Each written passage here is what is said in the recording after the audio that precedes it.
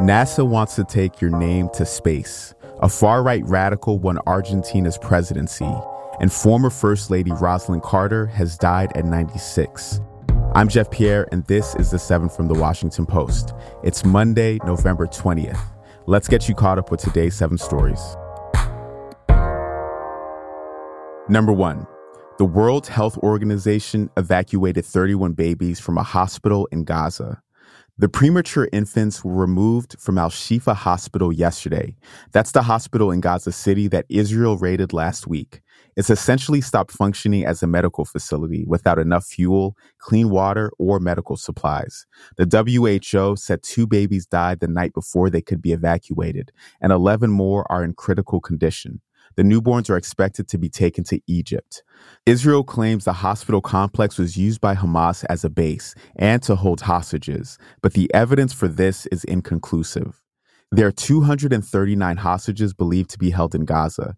Senior officials have said that the U.S. is close to a deal with Israel and Hamas to briefly pause the war and free a significant number of women and children captives. Former First Lady Rosalynn Carter has died at 96. That is our second story. Rosalynn Carter transformed the role of First Lady in the late 1970s.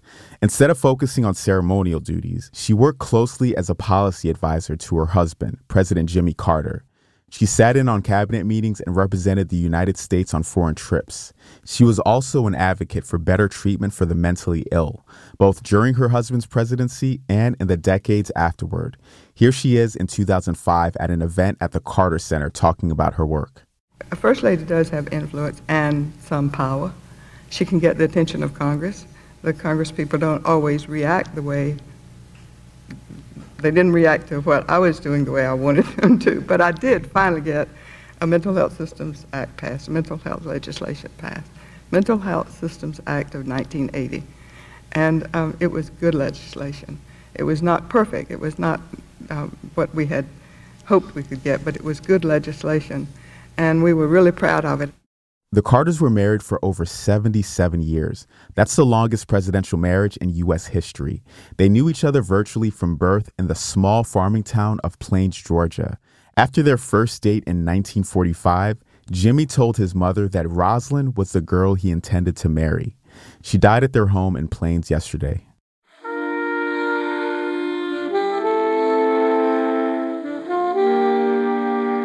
At number 3. A far-right radical won Argentina's presidency yesterday. Javier Milei is a 53-year-old economist, former TV pundit, and an admirer of Donald Trump. He claimed nearly 56% of the vote in an upset over the center-left economy minister, Sergio Massa. This is Argentina's sharpest turn to the right in 4 decades of democracy. Voters were angry at a government that has sent the peso tumbling, inflation skyrocketing, and more than 40% of the population into poverty.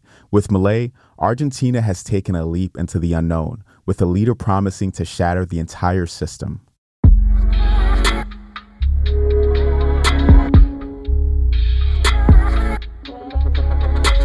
Number 4. OpenAI CEO was dramatically fired by the company's board on Friday. Sam Altman helped to build OpenAI, which is the company behind the popular ChatGPT bot. The board wasn't entirely clear about why Altman was fired. It issued a vaguely worded statement saying it lost confidence in his ability to lead. The firing sent shockwaves through the tech industry. Altman has become the face of the artificial intelligence revolution. The move blindsided investors and employees who tried but failed to get Altman reinstated over the weekend. OpenAI was initially founded to provide a counter to big tech's power in AI, but as the company took on more investment money and began developing consumer products, some in the industry said it had abandoned its mission. Microsoft announced this morning that Altman will join their company to lead a new advanced AI research team. Earth briefly passed a feared global warming milestone on Friday. That's our 5th story. Preliminary data showed that for the first time ever, average global temperatures were more than 2 degrees Celsius above pre-industrial times. That's 3.6 degrees Fahrenheit. This is an important benchmark, and it came sooner than scientists expected. The planet has seen months of record warmth, and 2023 is on track to be the hottest year on record.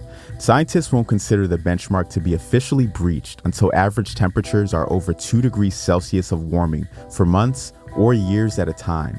But it's still a worrying sign that the climate is moving into uncharted territory, with levels of warming that could bring severe consequences to the planet. At number 6, companies are fighting to keep those annoying hidden fees. President Biden vowed to crack down on these hidden charges known as junk fees last year. If Biden has his way, airlines, ticket sellers, and others could be forced to be more transparent about their charges. But these companies aren't going to give up these profits without a fight. Since last year, they've launched an intense lobbying fight against the Biden administration. The Post reported that hundreds of filings have been submitted to government agencies over the past year. It means the plans could become stuck in long legal fights, potentially delaying or even denying financial relief to the public. And at number 7, NASA will take your name to space in a message in a bottle. The space agency is inviting people to submit their names to travel on a mission to one of Jupiter's moons next year. It'll engrave hundreds of thousands of names in microscopic writing on a dime-sized chip alongside a poem. The mission's purpose is to investigate whether the moon Europa is capable of supporting life.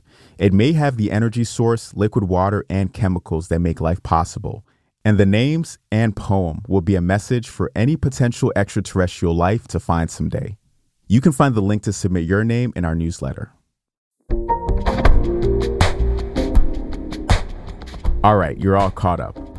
But here is a quick reminder. If you're listening on Spotify, please rate the show. And if you're listening on Apple, you can rate the show and leave us a note. I'm Jeff Pierre, and I will meet you back here tomorrow.